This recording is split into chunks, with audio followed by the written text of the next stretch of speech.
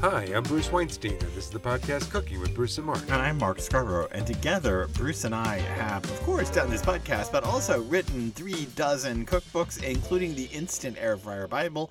You know we love air fryers because we love crunch. We just had eggs and sausage and toast last night, and it was a baguette from the freezer, and we broke it into pieces and shoved it in an air fryer and heated it up. It took like 2 minutes. You don't have to turn your oven on. It's so good. It was crunchy and delicious, you throw right everything out of the freezer. in the air fryer, basically. Just throw it in there. Even your goldfish. Whatever. You throw it all in there. Okay, anyway, the Instant Air Fryer Bible. You can make gefilte fish out of that. Oh, no. Nobody wants warm gefilte fish. It Okay, is a carp. stop. We are going to be talking about, in this episode of our podcast, cooking burnout. We're going to give you a 1-minute cooking tip, as we always do. Bruce has an interview with Katie Parla. You'll want to check this out. We seem to be on an Italian tear lately. We'll talk about that when we get to it. And, of course, what's making us happy in food this week. So let's get started. Cooking burnout is a real thing. People get tired of doing it, and it really peaked during the pandemic, right? People were stuck at home. So what do you do? You know, look, we make about 200 meal-related decisions every day. Wait. What? Say that again. Who's this? First of all, who's the we? People who cook dinner, people who eat, people who live in this country make about 200 meal-related decisions every day. That seems like seriously think about a first world problem. I mean, seriously, I'm wrong. But this podcast is being delivered to the first world. Well, no, it's actually being delivered globally, but 200 meal. Well, decide what to eat, how to cook it, how to serve it, what silverware you're going to use, what plates you're going to use. You're going to eat at the table or eat on your lap. What TV show are you going to watch while you eat dinner? Lap, all of these. Paper, napkin. Okay. Now we're out. All of these, look. You go into the supermarket, you see 1,000 varieties of apples, you see 100 varieties of chilies, you see 2,000 different boxes of breakfast cereal. It's true. So how do you decide what you want to eat? You make a million decisions. Well, yes, and I should say, if you don't know this, I'm the writer, Mark is the writer, and Bruce is the chef, and I rarely cook. Rarely. I mean, Bruce makes lunch, he makes dinner, and I am very conscious of the fact that he is always on the edge of burnout. Not necessarily always, but he is often on the edge of burnout. And when we're writing books, when we're in book production mode, he really gets to burnout stage quickly. Because, those are the days I say, let's have pizza tonight. Yeah, because we live so rurally, you can't even have pizza delivered where we live. No, but we get to go out for it. But I can watch it happen, and I have to say that let me also back up and say that again, I don't cook very much, and Bruce was out of town doing cooking classes in Boston a few weeks ago, and I made eggs and toast for myself for dinner because that was the level of energy that I could put into my life that day. So there you go. I totally understand the burnout thing. I said earlier there's like 2,000 different boxes of breakfast cereal in the supermarket. If you got breakfast burnout, just pick a different box of flavored Cocoa Crunch and Fruity Punch and can I marshmallow cereal. Put an aside in here? Mm-hmm. I think my mom, who is still alive, my mom's 90 and still alive, and she now lives in an independent living apartment, but in a larger facility, but she's still living independently at 90.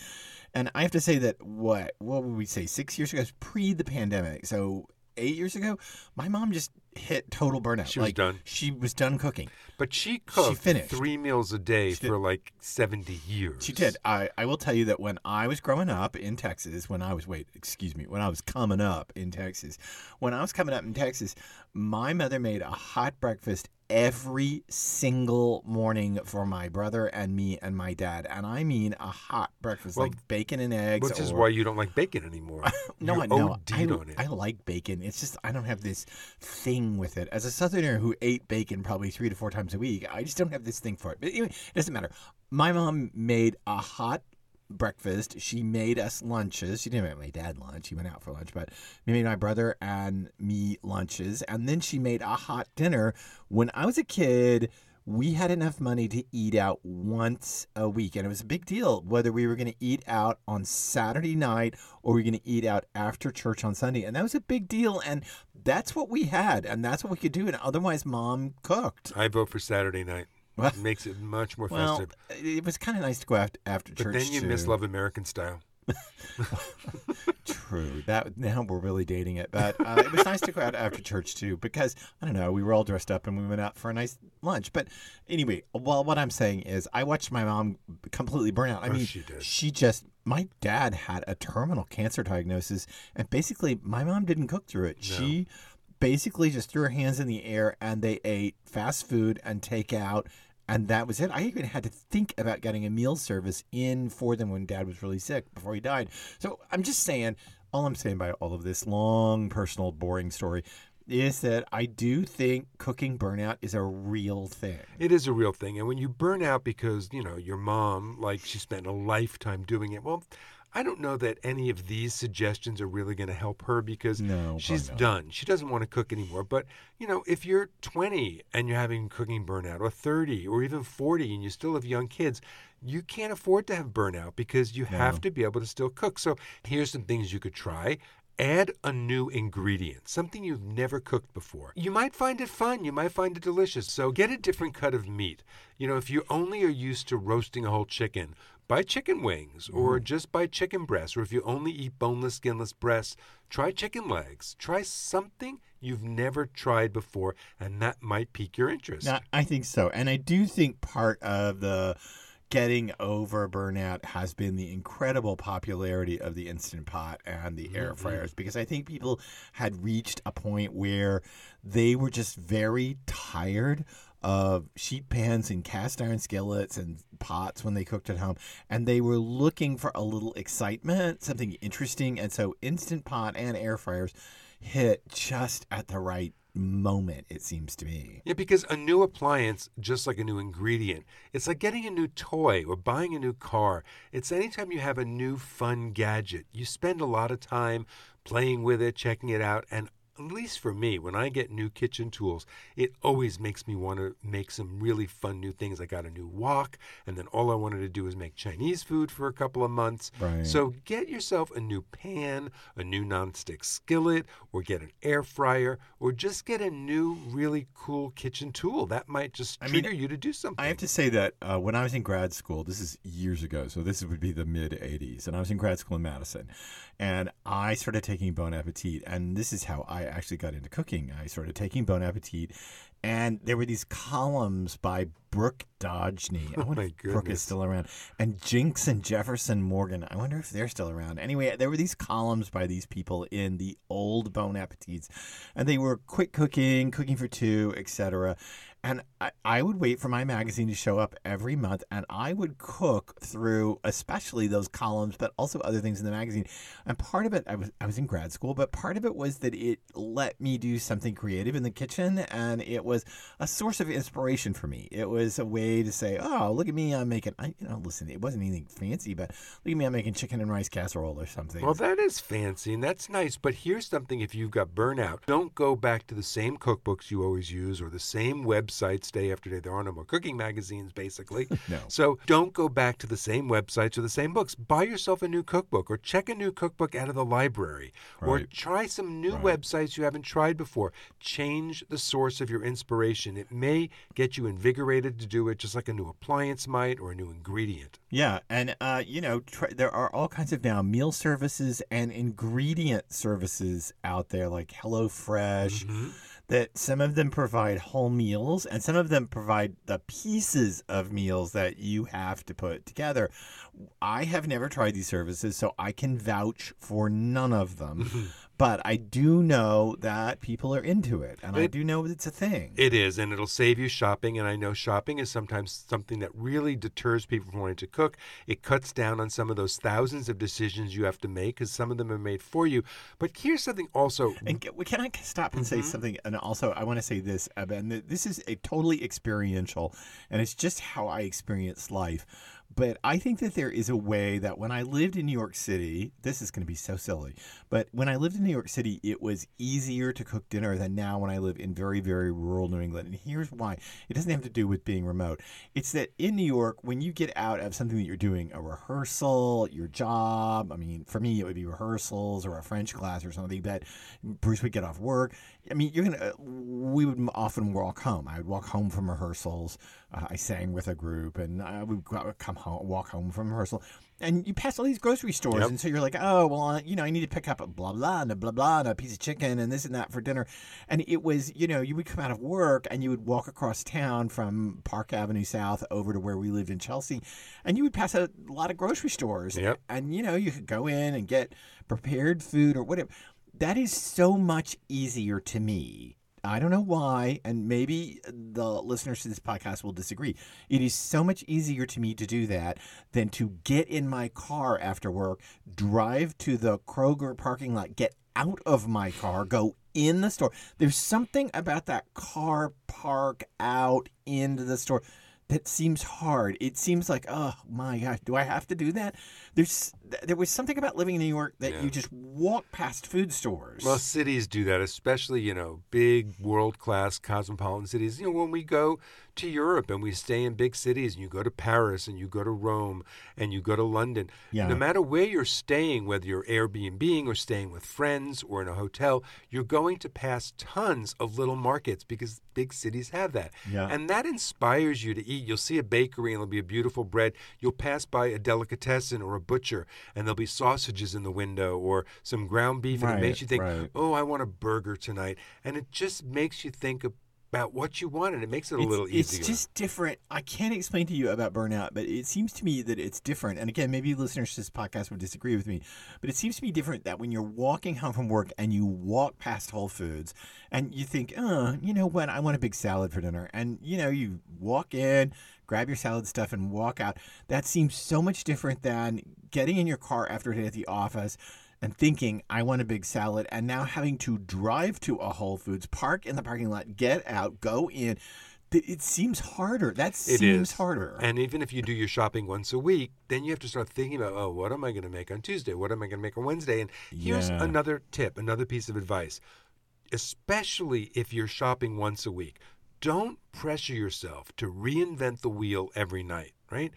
You can eat the same thing a couple nights in a row. If your kids love burgers or your kids love, fried chicken fingers and you oven fry them or air fry them, it's okay to make them a couple nights in a row. Don't feel that you have to pressure yourself to make something different every night. I think that's really important. But we've been talking about this endlessly, so I'm going to bring it up on our podcast. I saw an interview that Oprah Winfrey did, several years ago, but I just saw it on YouTube. And she said something that has just stuck with me for weeks. Bruce and I have been talking about this endlessly.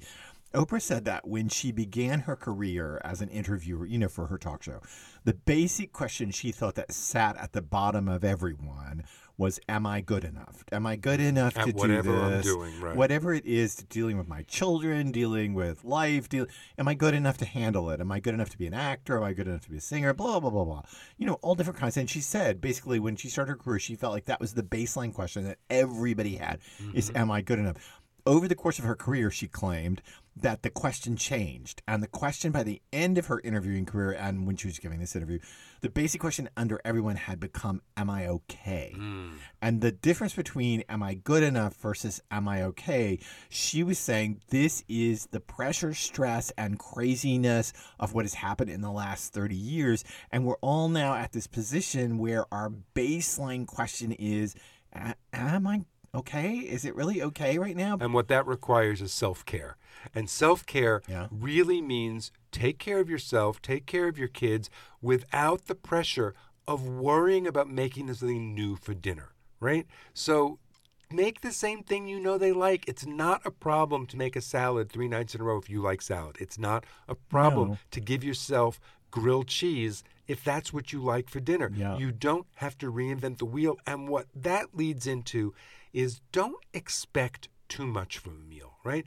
Dinner is not going to change your life. Yeah, we really are at the question of, am I okay? Don't expect too much, because life feels so crazy. Right? It feels so, I mean, I know that I'm older and I'm more susceptible to it, but life just seems so much more insane than it was 30 years ago. It is. And if you expect too much from one meal, you're only going to be disappointed. You're only going to beat yourself up. Remember, dinner doesn't have to be fancy or elaborate. Assembly-only dinners are fine. You can even consider doing a healthy snack buffet for dinner. Take out the hummus and the crackers and the olives and the cheese and the pickles. It's delicious. It's easy, and you don't have to do anything. I want to tell you that a lot of days for lunch, Bruce will make a simple chopped salad of tomatoes, cucumbers, and bell peppers with olive oil, red wine vinegar, salt, and pepper. That's it. And then he chops a little bit of that up, and then we have prepared hummus. I crumble some feta on my salad. Olives, pickles. We have olives from the olive bar. We have pickles. We have those pepperoncinis. We have those little red peppers that are the peppadews.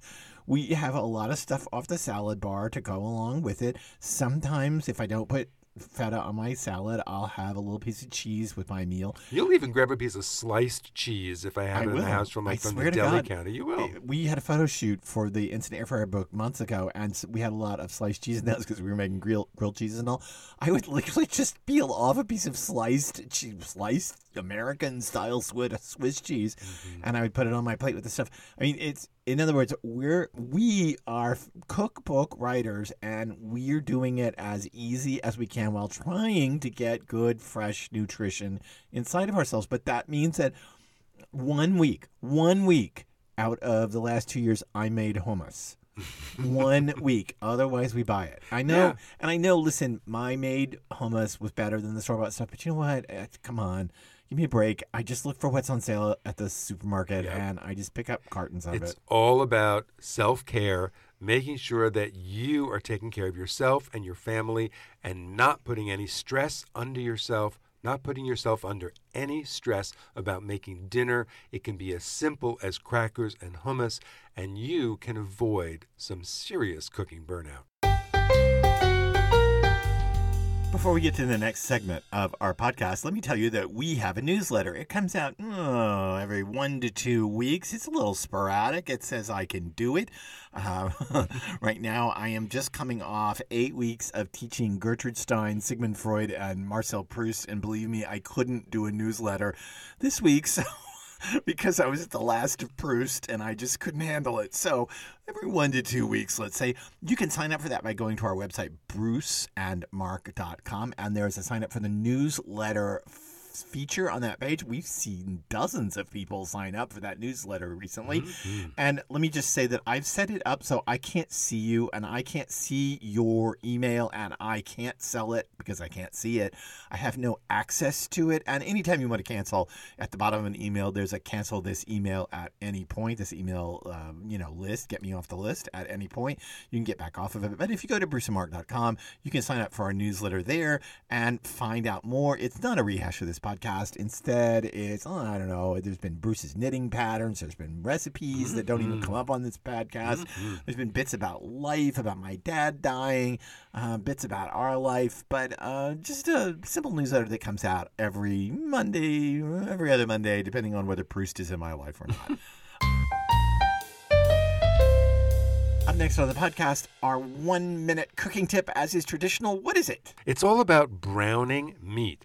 A tiny sprinkle of sugar on lean meats and fish will help with the browning so you can avoid overcooking. There's very little fat, really right? Big to me in fish fillets. Yeah, very little fat. And so if you want to get it brown, the only way you're going to do that to get the good Maillard reaction, right, of browning in the skillet is to let it overcook. So instead, you put a tiny sprinkle of sugar. And we're talking for a fish fillet, a pinch. A quarter teaspoon is way too much. Yeah, just a pinch, literally way a pinch. Way too much. And that will help it brown without overcooking it. Yeah, again, lean proteins, as Bruce said, they have a problem browning, and the grill is really problematic for them because it's so hot that you really, if you have those 4-ounce boneless, skinless chicken breasts and you have a grill up at 700 degrees, they're done in about a second and a half. I mean, they really hardly get brown. If you were just to sprinkle the barest sprinkling of sugar along with your salt and pepper on the outside of them, they would brown up nicely. And let's face it, you eat with your eyes as well as your mouth. So there you go. You want it brown. Okay, up next, Bruce's interview with Katie Parla. She owns a Italian food tourism company. She can be your personal guide if you want. And she is the author of the brand new book, Food of the Italian Islands. Today, we're speaking with Katie Parla. She is an Italian food expert, the cookbook author of many wonderful Italian cookbooks, and she runs a personal food guide service in Rome, where she lives. And she has a new book called The Food of the Italian Islands, Recipes from the Sun-Baked Beaches, Coastal Villages, and Rolling Hillsides of Sicily, Sardinia, and beyond. Welcome, Katie. Ciao, how are you? Ciao. So you live in Rome, but you write all about Italian food and you're from New Jersey. So tell me a bit about your journey. Well, I grew up in an Italian American family in New Jersey that, like so many, identifies with Italy while knowing absolutely nothing about it. And so I didn't visit Italy until I was 16. I went with my Latin class and just instantly became obsessed with Rome in particular. And so from the time I was a sophomore in high school, I devoted myself to studying Italy and Italian culture, ultimately moving to Rome 20 years ago in 2003. And that's what started my path on a more sort of academic approach to food. I was always into food, grew up in a restaurant family.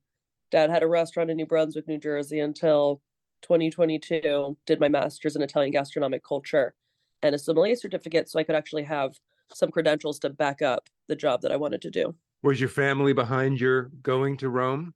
I mean, yes and no. I think they were a little bit confused, and probably didn't think I was serious when I declared as a 16-year-old that I would move to Rome eventually and live there forever, but joke's on them. Well, your new book, Food of the Italian Islands, is really beautiful and the recipes are mouth-watering.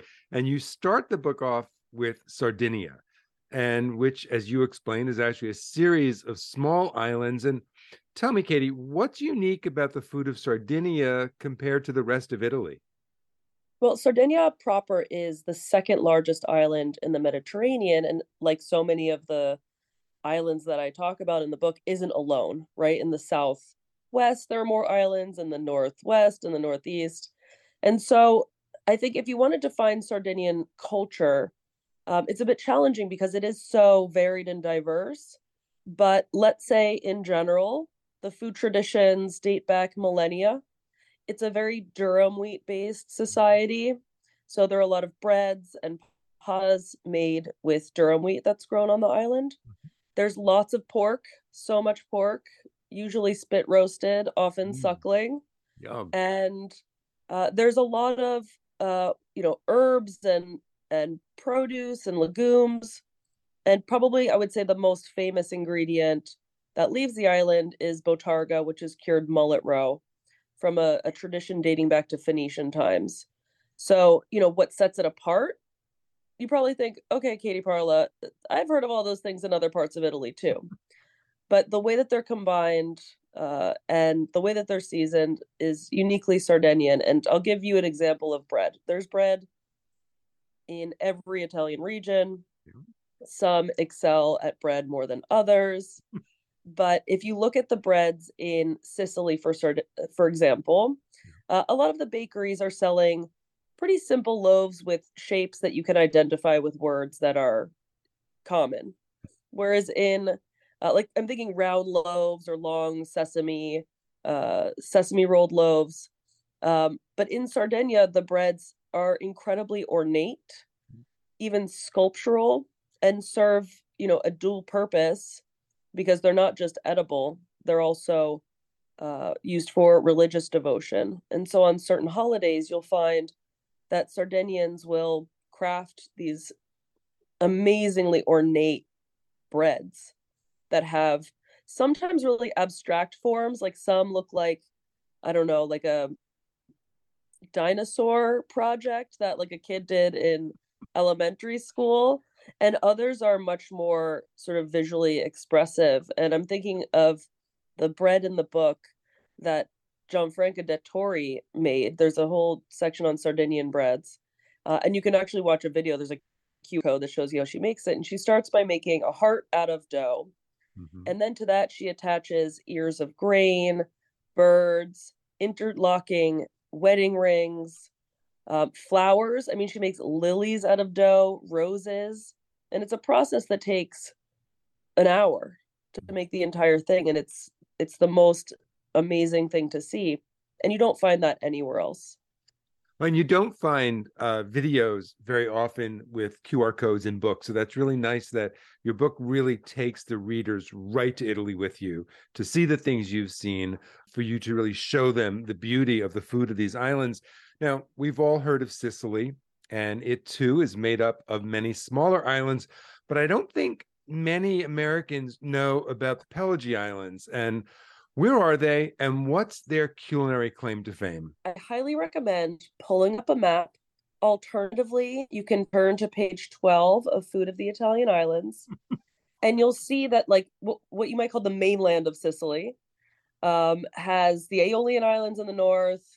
And if you sort of head south towards North Africa, that's where you find the islands in question. They coincidentally all have names that start with L: Lampedusa, Lampione, and Linosa. And what's interesting about them is that they weren't really settled until about 150 years ago. Of course, in antiquity, people were using them as jumping off points and fortresses, but they're really out there, and they're pretty susceptible to poor communication and travel from bad weather. So it wasn't until a Spanish settlement, and Spanish being the ruling domination in southern Italy, including Sicily, in the 19th century, they established little colonies there. And so people grew what they could grow, right? Things that are growing in inhospitable conditions. Particularly classic of the islands are lentils. They're harvested in the hot summer and then dried so that they can serve as food in the cellar for the rest of the year. And Linosa in particular has a very prestigious, if nearly microscopic, lentil production. It's not that big of an island. And so in order to really enjoy these, you have to either be on the island or in the small trattorie or gourmet shops of Sicily that are lucky enough to get their allocation. And are they multiple kinds of lentils, or there's one, is it a singular kind of lentil grown there? So to my knowledge, it's a single type. I can't really distinguish the difference between lentil varieties if they're the same color, but they're sort of these brownish green lentils, super tiny. You cook them kind of in the same way all the time. You hammer them in liquid until they virtually burst apart. And the other dishes that you might find that are really typical of the island, there's a pesto from Linosa, which is not that unsimilar from some in mainland Sicily. That is, tomatoes are present and herbs take a back seat. Whereas, Lampedusa is a much more touristed island. It doesn't have many people who live there year round. And so when you visit the restaurants and cafes and fry shops and bakeries, what you find are foods that are really heavily influenced by mainland Sicily. So you'll find eggplant parmesan, arancine, which are rice croquettes filled with meat and pea ragu, all sorts of potato dishes, and essentially lots of things that are easy to cook in single portion aluminum containers so that vendors can sell them to people headed to the beach, because the beach doesn't have a lot of services. So you got to self cater. Most of us couldn't imagine Italian food without pasta, but you write in your book how pasta was cooked and served on the islands of Italy centuries before the rest of the country. Why was that? And what were some of these early pasta dishes like? So we do definitely have historical documents that testify to pasta consumption in certain geographical parts of Italy, dating back to the Renaissance.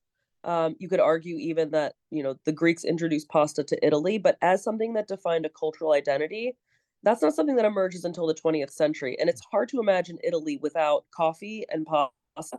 But those are both features of fascist era production and propaganda. And that's precisely why they are so heavily symbolic in Italian culture today. Dried pasta in the form of couscous was produced so that people in 9th century Sicily, and it's called fregola in Sardinia, but again, 9th century Sardinia, could use durum wheat in the future. You would mill it all in the summertime, and if you turned it into couscous or another pasta and dried it, it was a cellarable product with a long shelf life. And this tradition is introduced to both of those islands by the Arabic culture that conquered the islands and influenced the food and agriculture in a really considerable way. Just think that there were huge pasta factories outside of Palermo that would have been producing dried pasta, something that wasn't introduced to the mainland in a large scale way until the late 18th, early 19th centuries in the Bay of Naples area. I think that probably isn't a surprise a lot of people to hear that. Now, I want to talk about some recipes in the book. I mean, the recipes are mouth-watering to read. The photos are gorgeous. You've got braised rabbit with white wine and olive oil, thin and crispy veal cutlets with a squeeze of fresh lemon. You get tomatoes split and roasted with Parmesan and breadcrumbs, and the always delicious flatbread with tomatoes and onions. But Katie, is there one flavor, one ingredient that you think Italian island cooking can't be without? Oh my God, that's the hardest question anyone's ever asked about this book. I mean, I think that there's not just a single one, right? I chose to write about these islands to show what they have in common in spite of having really disparate cultures, as well as to showcase what makes them unique. So there isn't even a universal fat. Like in some parts of the islands, they use olive oil, and other parts they use rendered pork fat, strutto, one of my favorite ingredients. I mean, I would say generally the island flavors are land-based. So if I could say land-based ingredients, then that's it. You would think there'd be tons of fish, but fish was in the sea, which was super dangerous, not just because of weather, but because there were invaders and pirates, and just generally the sea is a really terrifying place, particularly before modern technological navigation instruments emerge. And plus, fish is super perishable. So where you do find fish in a lot of historic island recipes, it's dried or salted, cured in some way with salt to preserve it.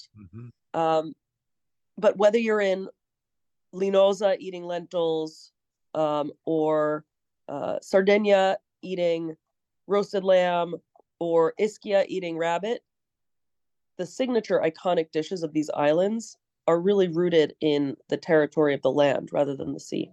Fascinating. And finally, desserts. I'm thrilled you have desserts in here too. Everything from making your own marzipan fruits to simple sweet pistachio spread to drizzle on bread. That just took my breath away. It looked so amazing. And you have proven that desserts don't have to be elaborate to be satisfying and delicious. But if you, Katie Parla, were going to spend some time making a more complex sweet, what would your go-to dessert from your book be? I mean, the marzipan fruits are not simple because it's not a matter of making the marzipan. You also have to mold it into the shape of a fruit and then paint it. And I'm like particularly bad at that part. I've got all the molds, and you can too. If you go to Palermo, the book tells you exactly where to go to shop for them. And you can make marzipan artichokes and eggplants and strawberries and peaches that have split open. They've got molds for everything. But I think it takes a special talent, one that I do not have, to paint them in a way that looks realistic. Like I can paint the strawberry red, but not in a way that's sort of sfumata and nuanced with different ingredients. I'm more like the analogy for the bread that looks like a 5-year-old made it. That's my marzipan vibe. Thankfully, we shot the marzipan fruit, which is called frutta martorana, at a convent where they're experts. Well, they're beautiful. And the recipe for making the marzipan doesn't look that complicated. I can't wait to jump in and do it. I can't wait to make half the recipes in this book. Katie Parla, thank you so much for this beautiful book, Food of the Italian Islands. You are a wonder and an amazing authority on Italian food. People need to know that they can actually travel Italy with you and experience it. But until they do that, they can experience it in your new book, Food of the Italian Islands. Hey, thanks for spending some time with me today. Grazie. Prego. Well, that was fascinating. only because, and this is something that I'm going to admit in the podcast, I have never been to any Italian islands except some Venetian ones. Yeah, I want to go so badly now. I have never been to Sicily, and I have never been to Sardinia, and I want to go to Sardinia so bad. My shrink, now I'm saying too much. When we lived in New York, my shrink took a month off every year, and she painted at a house in Sardinia and would rent a house and paint in Sardinia. And it always sounded like the best possible life to paint for a month on Sardinia. I look forward to going to Sardinia and eating for a month. Yeah, that sounds fabulous. Okay, before we get to our final segment of this podcast, let me remind you that it would be great if you would rate this podcast, if you would subscribe to it. You can do that on any of the platforms. Rating, not so much, but you can subscribe on any of the platforms. Rating you can do on Audible or on Apple Podcasts. Just simply rate it and drop to the bottom. And if you would write a comment, even great podcast, that does wonders for us. And we really appreciate it, given that there is no other support for this podcast except you. Thank you very much for that. Our final segment, as is traditional, what's making us happy in food this week? Chinese sesame paste. Oh. It's different than tahini. It's toasted usually. It's a darker brown. It's a much more intense sesame flavor. I made a fabulous noodle dish this week. Which is going to be my favorite thing that's making me happy in food this week, so please go on. And this paste just thickens and flavors, and it's delicious. So rather than tahini or peanut butter, get yourself some Chinese sesame paste. Yeah, so my favorite thing, what's making me most happy in food this week, was this noodle dish Bruce made. And interestingly, I had done, and if you listen to this podcast, you know this, months ago, I did a big Iranian dinner party with all kinds of weird takes on traditional Iranian food that I kind of came up with. And we had gone to a Middle Eastern market in a city about an hour away from us, and I had bought some Iranian dried pasta noodles, and they're very different from Italian pasta. They're thicker, chewier, and much saltier. Almost like udon. They reminded me of udon, and I used very those. Salty. I used those as a base for this noodle dish, and the basic recipe I followed was from Chinese Home Cooking. We've had the author of that on this podcast before, and it's a vegan Chinese book. And she had blended together Chinese sesame paste and dark soy and light soy and vinegar. And I added some other really interesting things like some fermented mustard greens into it. And I tossed that up with the noodles with dried tofu and cucumbers, and we just loved it. Yeah, it was really good. It really made me extraordinarily happy. We ate a lot of it, and it was just so unbelievably fine and in many ways simple. So that's our podcast for this week on Cooking with Bruce and Mark. Thanks for being with us on this journey. Thanks for taking the podcast time with us. We know the podcast scape is really full. Listen to that. Really full of all kinds of choices, and we very much appreciate that you've been here with us. And hope that you will come back by downloading another episode next week and the week after that, and just subscribe, and they'll be downloaded automatically to your app. So we will see you again on another episode of Cooking with Bruce and Mark.